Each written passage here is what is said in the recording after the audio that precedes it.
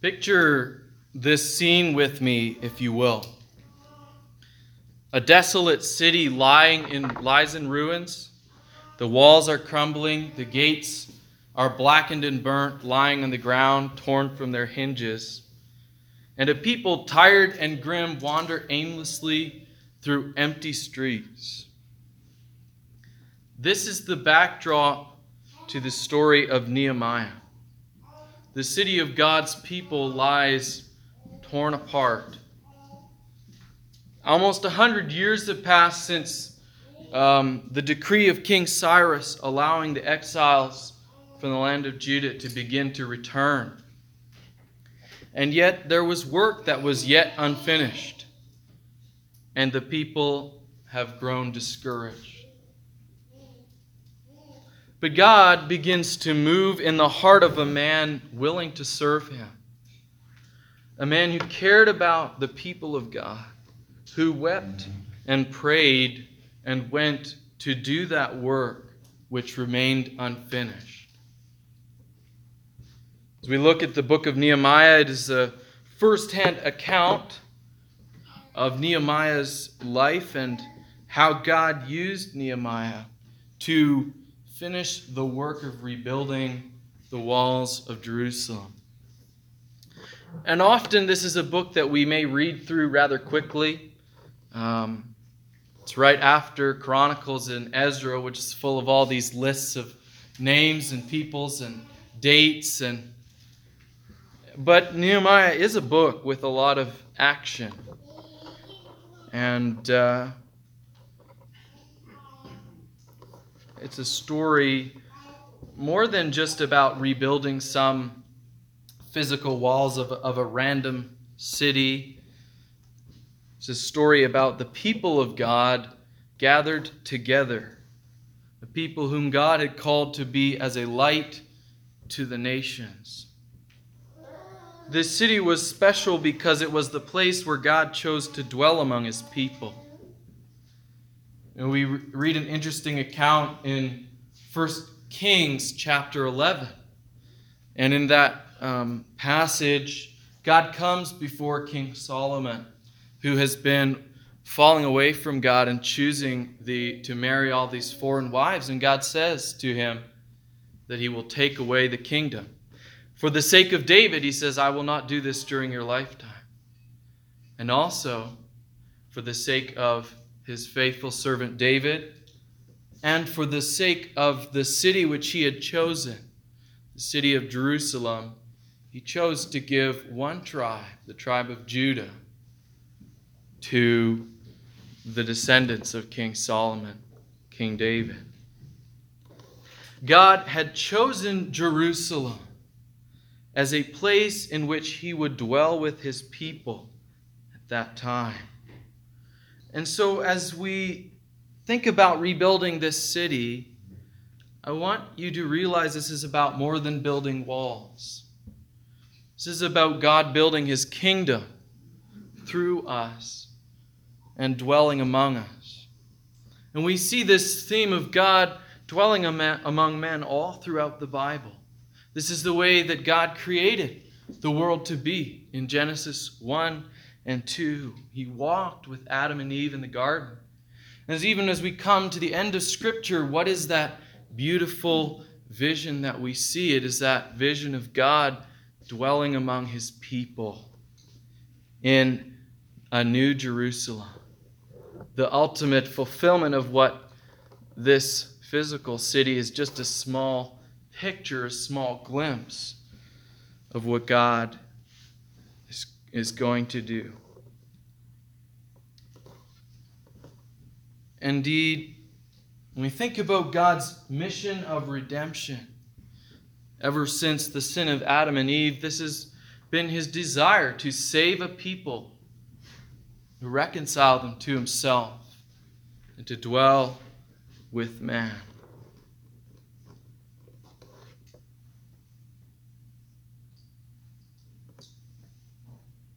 You know, this is a work that God continues to do today in his church and by his Spirit. We just finished Ephesians. Where is it in Ephesians that God talks about this holy temple, this dwelling place for God that is being built up. It's in Ephesians chapter 2, verses 19 to 22. And we see this imagery, and we see just before that, God says that we have been brought together by the blood of Jesus Christ, who died so that whoever believes in the Lord Jesus might enter into the kingdom of God and have a part in this dwelling place for God, this new Jerusalem. God is building His church today. And this city that is made up of God's people, that is made up of those who have trusted in the Lord Jesus Christ, is foreshadowed for us by God dwelling among the people of Israel in His chosen city, Jerusalem. I hope that's beginning to make sense to you because as we go through Nehemiah, we're going to continue to be reminded of how this work, this rebuilding of the walls and the gates, ultimately points us beyond that to the work that He's doing in His people today. God is still restoring. He is still protecting. He is still sanctifying His people. And in Nehemiah's day, the work remained unfinished, but so too today, the work is not yet done. It is finished in Jesus Christ, but it plays out in history as God calls His people, whom He has chosen, to Himself. And like Nehemiah, God wants us, you and I, His church, those who have believed in the Lord Jesus Christ alone for salvation, to care about Him. He wants us to be a people who love His people and His work. I want to turn in your Bibles to Nehemiah chapter 1. We'll read the whole chapter, verses 1 to 11, and we really see not only the introduction to this unfinished work that God has, and the obstacles, but also we see a man who cares about the things of the Lord and who turns to the Lord.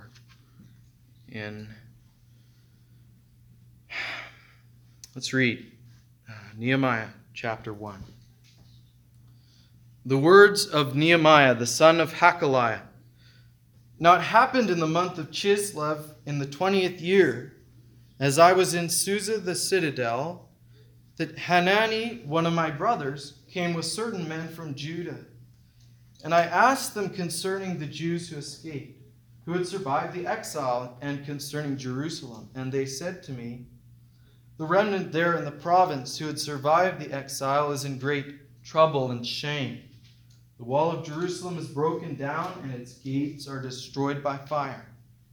As soon as I heard these words, I sat down and wept and mourned for days.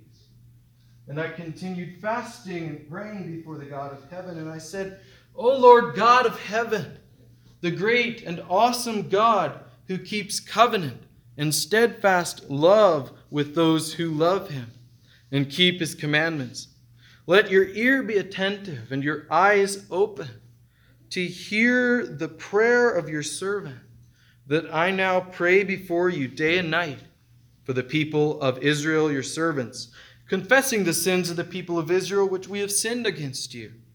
Even I and my father's house have sinned. We have acted very corruptly against you and have not kept the commandments, the statutes, and the rules that you commanded your servant Moses. Remember the word that you commanded your servant Moses, saying, if you are unfaithful, I will scatter you among the peoples. But if you return to me and keep my commandments and do them, though your outcasts are in the uttermost parts of heaven, from there I will gather them and bring them to the place I have chosen to make my name dwell there. They are your servants and your people, whom you've redeemed by your great power and by your strong hand. O Lord, let your ear be attentive to the prayer of your servant and to the prayer of your servants who delight to fear your name and give success now to your servant today, and grant him mercy in the sight of this man. Now I was cupbearer to the king.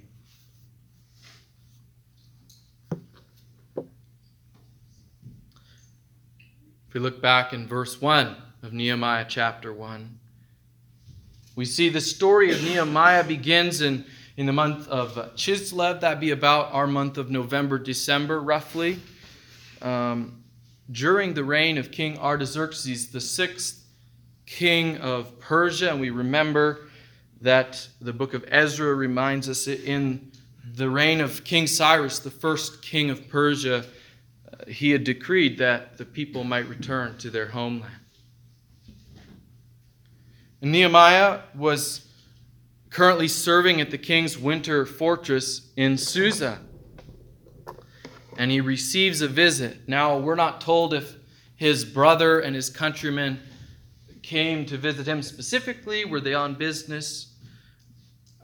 We do know that when Nehemiah saw his brethren, his first thought was about the people of Jerusalem. How are they doing? How is the city? He asked. You have to remember that Nehemiah was in a pretty good position. He was certainly well taken care of and attending the king in his palace. But even in his comfort and his position and power, he cared about the people of God, and he could not forget his brothers and sisters. He wanted to know how they were doing. So it's good to ask, what news is there of so-and-so? And what's happening in that work over there or here in this place? To be concerned about what God is doing and what is going on in the lives of his people. Like Nehemiah, we should care about God's people in such a way that we will inquire after them and really want to know how they're doing. We'll talk a little bit more about this later, but I want us now to turn to the reply that Nehemiah was given. He asked for it and he got the news, and it wasn't the news that maybe he hoped for. In Nehemiah 1 verse 3, they said to me, the remnant there in the province that had survived the exile is in great trouble and shame. The wall of Jerusalem is broken down and its gates are destroyed by fire. This is not a good situation. The people were afflicted, they were in trouble, they were ashamed in some way, discouraged because of the situation around them. And the city was in ruins. The walls were broken and the gates were burned by fire. God's dwelling place, God's people were defenseless and dishonored. Now that doesn't mean that the exiles hadn't done any work at all. They were building the temple and Ezra did a work of reforming the people and calling them back to the Lord. And so it's not as though they had been left on their own. And yet there was this work that was wanting. The walls and gates remained unfinished. And why does this matter? Well, first of all, just think in the context of any city at that time. To have your walls broken down and your gates burned is kind of like a scary situation to be in. This isn't no wonder they were ashamed and scared and discouraged, because they were left defenseless. But in that, interestingly enough, not only does Nehemiah build the walls, but more importantly, he reminds them about God. And all throughout the book of Nehemiah, we see the hand of God and his work. And that ultimately is the even greater thing to remember. When the walls are crumbling and the gates are broken, God is with us, and He will help us to do His work.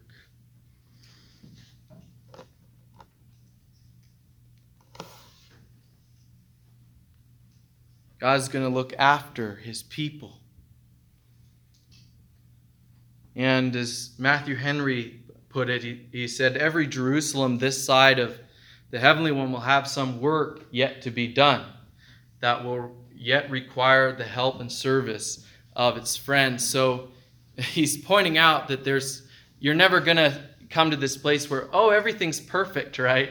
All the work is done. We can just sit on our, relax. And no, God is continually reminding us that we need Him. And there is yet, as long as He has us on this work, there is something that He has for us to do.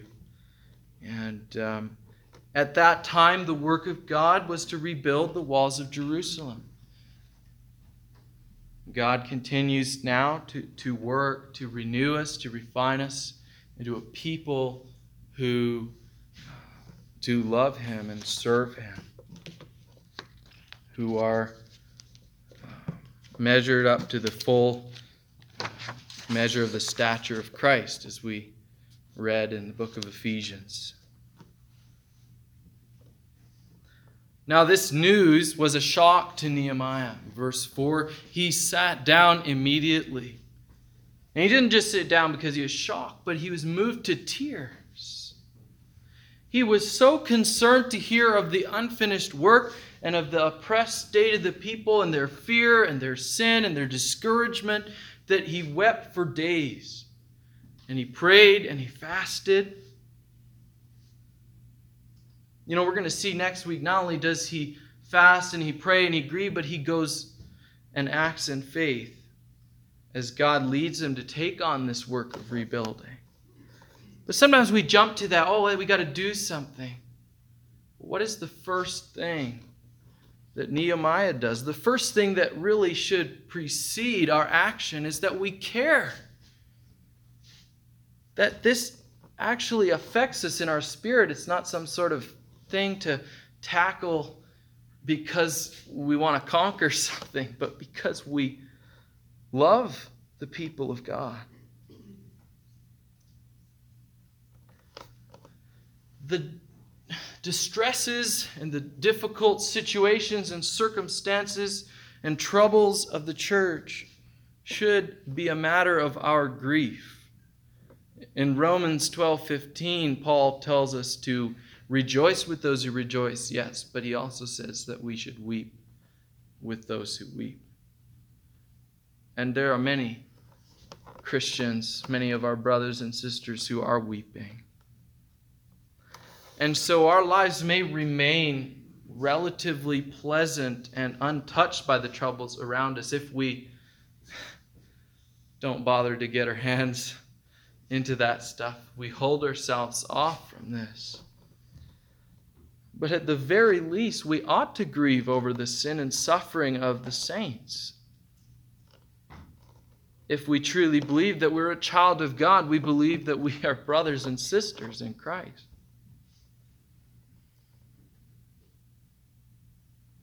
So those who are the people of God, ought to care enough to grieve. Those who care about God's people should not only inquire about the people of God, but grieve with them also.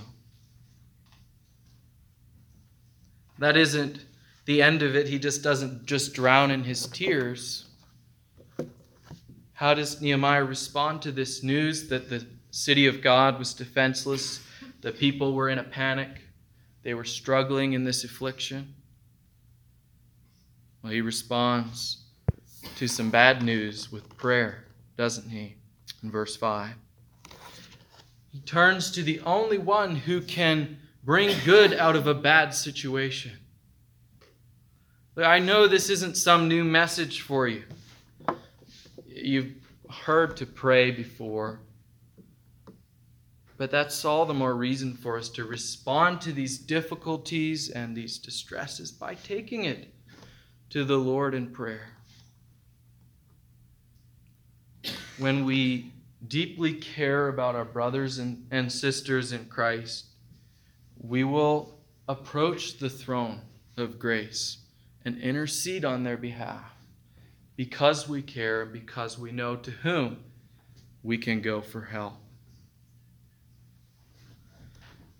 Just want to touch on a couple of the aspects of Nehemiah's prayer. It's a wonderful prayer. It's one of those prayers like the prayer of Ezra in Ezra 9 or the prayer of Daniel, these men of God who cared about God's people. And we just look in verse 5. Nehemiah appeals to God. And he says, O Lord God of heaven, the great and awesome God who keeps covenant and steadfast love with those who love him and keep his commandments. Let your ear be attentive and your eyes open to hear the prayer of your servant, that I now pray before you day and night. He appeals to God's greatness and his glory, this great and terrible, awe-inspiring God, with the reverence that is due him, because he knows his glory and his power. When he goes on to appeal to God's relationship with his people, this covenant, a relationship of love that he had established with them. We read in verse 10 that Nehemiah is like, this is your people whom you redeemed with your strong hand. So recalling the words of Moses in Deuteronomy chapter 9, verses 25 to 29. And in the book of Deuteronomy, Moses is recounting the giving of the law and the commands to the second generation after the first had fallen away. They were too afraid. They did not trust the Lord. And so Moses wants to start them off with this reminder. And this is what Moses prayed on Mount Sinai for the people of God. Deuteronomy 9:25. So I lay prostrate before the Lord for those 40 days and 40 nights, because the Lord had said he would destroy you. And I prayed to the Lord, O Lord God, do not destroy your people and your heritage, whom you've redeemed through your greatness, whom you have brought out of Egypt with a mighty hand. In verse 29, for they are your people and your heritage, whom you brought out by your great power and by your outstretched arm. Ultimately, when we appeal to this great and awesome God, we can only come to him on the basis of Jesus Christ and his love, his covenant of love for us that was inaugurated by shedding his own blood. That we can say that we are his people, whom you have redeemed by your strong hand. I want to remember that as we pray for one another.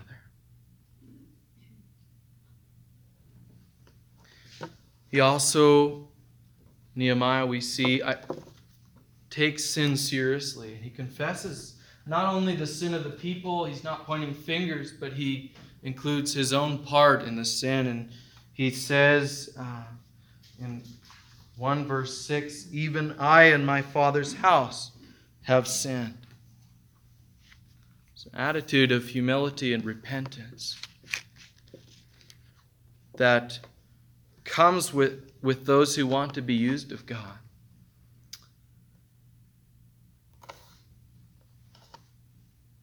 Then he appeals to God's word. You see later on in Deuteronomy, Moses lays out that God had said that if you follow me, I will be with you. If you abandon me and go your own way, that I will scatter you. But if you return to me in his mercy, God had always said that I will gather you again. And as we read in Nehemiah's prayer, from the uttermost parts of the heavens, if they were as far away as some other galaxy, he would bring them back. That is the love that God has and his mercy. And then he petitions the Lord in verse 11 to listen, to grant success and mercy from this man, from the king. In all this, though that's just such a brief some brief thoughts about the prayer, can see Nehemiah's attitude towards the troubles of the city and the people of God. He did not rush to the king in haste. He went to the Lord. Nehemiah is going to go on in this book to act and to build and to lead and to equip. But first and foremost, he is moved in his spirit to turn to the Lord. There is no other person that we can turn to. The only unfailing resource that we have, only refuge we have in time of trouble is God. And that's why it's so important to remember him as we go to him in prayer. To remember his greatness, his power, his mercy, and his covenant of love that he has made with those who believe in his Son. In our passage, Nehemiah stands out as a man of faith. He's one who cares about God and his people, who goes to the Lord in the time of trouble. I just want to take a few minutes now to apply these things to our lives. The person who cares about God and his people, first of all, inquires about God's people and his work. Our passage began with Nehemiah asking, "How are the people of God?" In the same way, when we say that we care about God's people, we ought to show that in asking one another how we're doing. Is our first thought to ask about the well-being of one another? To find out how we're really doing? These are areas in which we can continue to grow in together. Why is this so important? So when we look at what God's Word says, it's blatantly hypocritical to say we love God if we do not love his people. It just is. Jesus said, "If you love me, you'll keep my commandments." And what is his commandment? This is my commandment, that you love one another as I have loved you. So how can we say that we love one another if we don't seek to know one another on some deeper level than, "How are you? I'm fine. Let's move on." Kind of a relationship. We need to care more than that. And as we know the love of God and his love for his people, we will begin to inquire and ask how one another is doing. How can we claim, I was thinking about this and I was really convicted of this. How can we claim to love the brothers and sisters in Asia if we don't really know what's going on among our brothers and sisters overseas? I was studying this passage, I was seeing, Nehemiah cared about the people, and he wasn't with them, and he wanted to know how they were doing. And I received a Voice of the Martyrs newsletter. I received them every month, and it was about 2 weeks ago or so, I think, that this one came, and I just realized, I skimmed through it, and I read one article thoroughly, and I was inspired, And I prayed for about 5 minutes and then forgot about the people in India who are being beaten and who are imprisoned. And don't we care about this? And a lot of it is we just don't even care enough to find out. But here I had this knowledge. I had an opportunity here. And I didn't really take it. I was just convicted that I need to care. And to really grieve as well, as we're going to talk about, and pray for the people of God. It's not a crazy difficult thing to ask how somebody's doing. And I know sometimes we got this culture of, well, I'm good, right? Or something like that. And so sometimes it's also in the response. And it goes both ways. But I just want to challenge us that we talk about love, we say we care. How are we going to show that? In seeking to be involved in one another's lives. I know it can be uncomfortable, but that's relationships for you. Think it's comfortable always being in a relationship with God? No, not necessarily, but the Spirit of God, here's what I want to encourage you at. Spirit of God is working in us if we have trusted in the Lord Jesus Christ. And so this is something that we can trust in Him on. Lean on Him. Have to surrender our ways and look to Him to guide us and to be willing to be faithful in doing these things.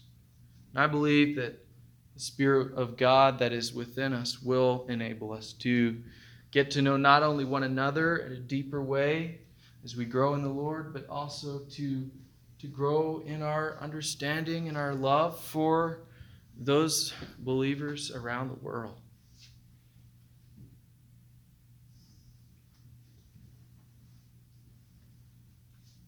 Not only are we to inquire, but to grieve with. Because we could ask how one another's doing and not really care, I'll just get that out of the way, Nehemiah didn't think to himself, oh, that's their problem, those poor people, If they'd only gotten their act together and done this 50 years ago, that's not what he thinks. He mourns at this unfinished work, and he was saddened. I think Sam Perry, a man that I was just reading some of what he said about Nehemiah, and he pointed out that to be so moved to grief, again, that requires God's Spirit at work in our lives. And that is what marked Nehemiah. Okay, he wasn't some awesome special person who was just amazing. He just cared about his people so much. God was working in his life. And so if we want this kind of a care for one another, we need to ask Him that He would give us this kind of a heart, that we would be able to weep and to fast and to pray over the state of the people of God. I'm not one to say the church is going down the tube and there's nothing we can do about it. I think God is bigger than that. But I don't think it's in any way inaccurate to say that North America is a post-Christian culture. And that makes for difficulties in maybe different ways than other places in the world are experiencing. But do we care when churches compromise on doctrine or morality, that there are Christians in North America who don't really seem any different than the world? And I can look at my own life and say, honestly, this week, Matt, you were a grump. You were sick for a couple of days there. And you were just, if somebody saw you, it's convicting. But I remember again, it's the Spirit of God and His work, right? And in sickness and in whatever we may experience, whatever troubles, we can trust in the Lord. None of these things, the suffering, the sin that we see in the church, it's not new. That doesn't make it any less significant. God himself is grieved by the sin and suffering of his people. Should we not care also? So let's not ignore the problems and the pain, but grieve. Grieve at the very core of our being over these things. And thirdly, let's pray, because we ought to go to the one who can actually bring change and hope, who can bring,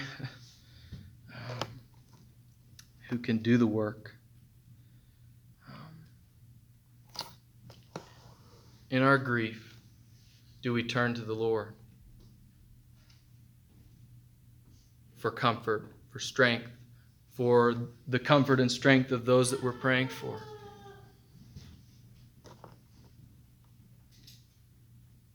Like Nehemiah, we who care about God's work can pray with passion, pray with perseverance, because we know that there is this unfinished work that God has.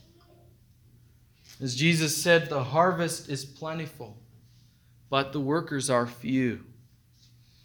And so God wants his people, like Nehemiah, to care enough to inquire about the needs of our brethren, to grieve over the sin and the suffering that we see in the people of God, just as God himself grieves, and to pray for the people of God, going to the only one who can help. I want to ask you to commit with me to surrendering your ways to God, asking him to give you his love for his people. You know, God rejoices to see his children involved in his work.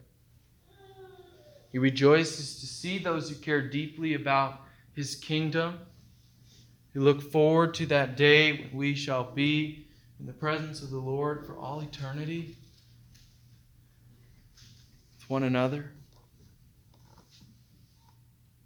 May God grant us grace to be filled with more of his Spirit and to love one another well. Amen.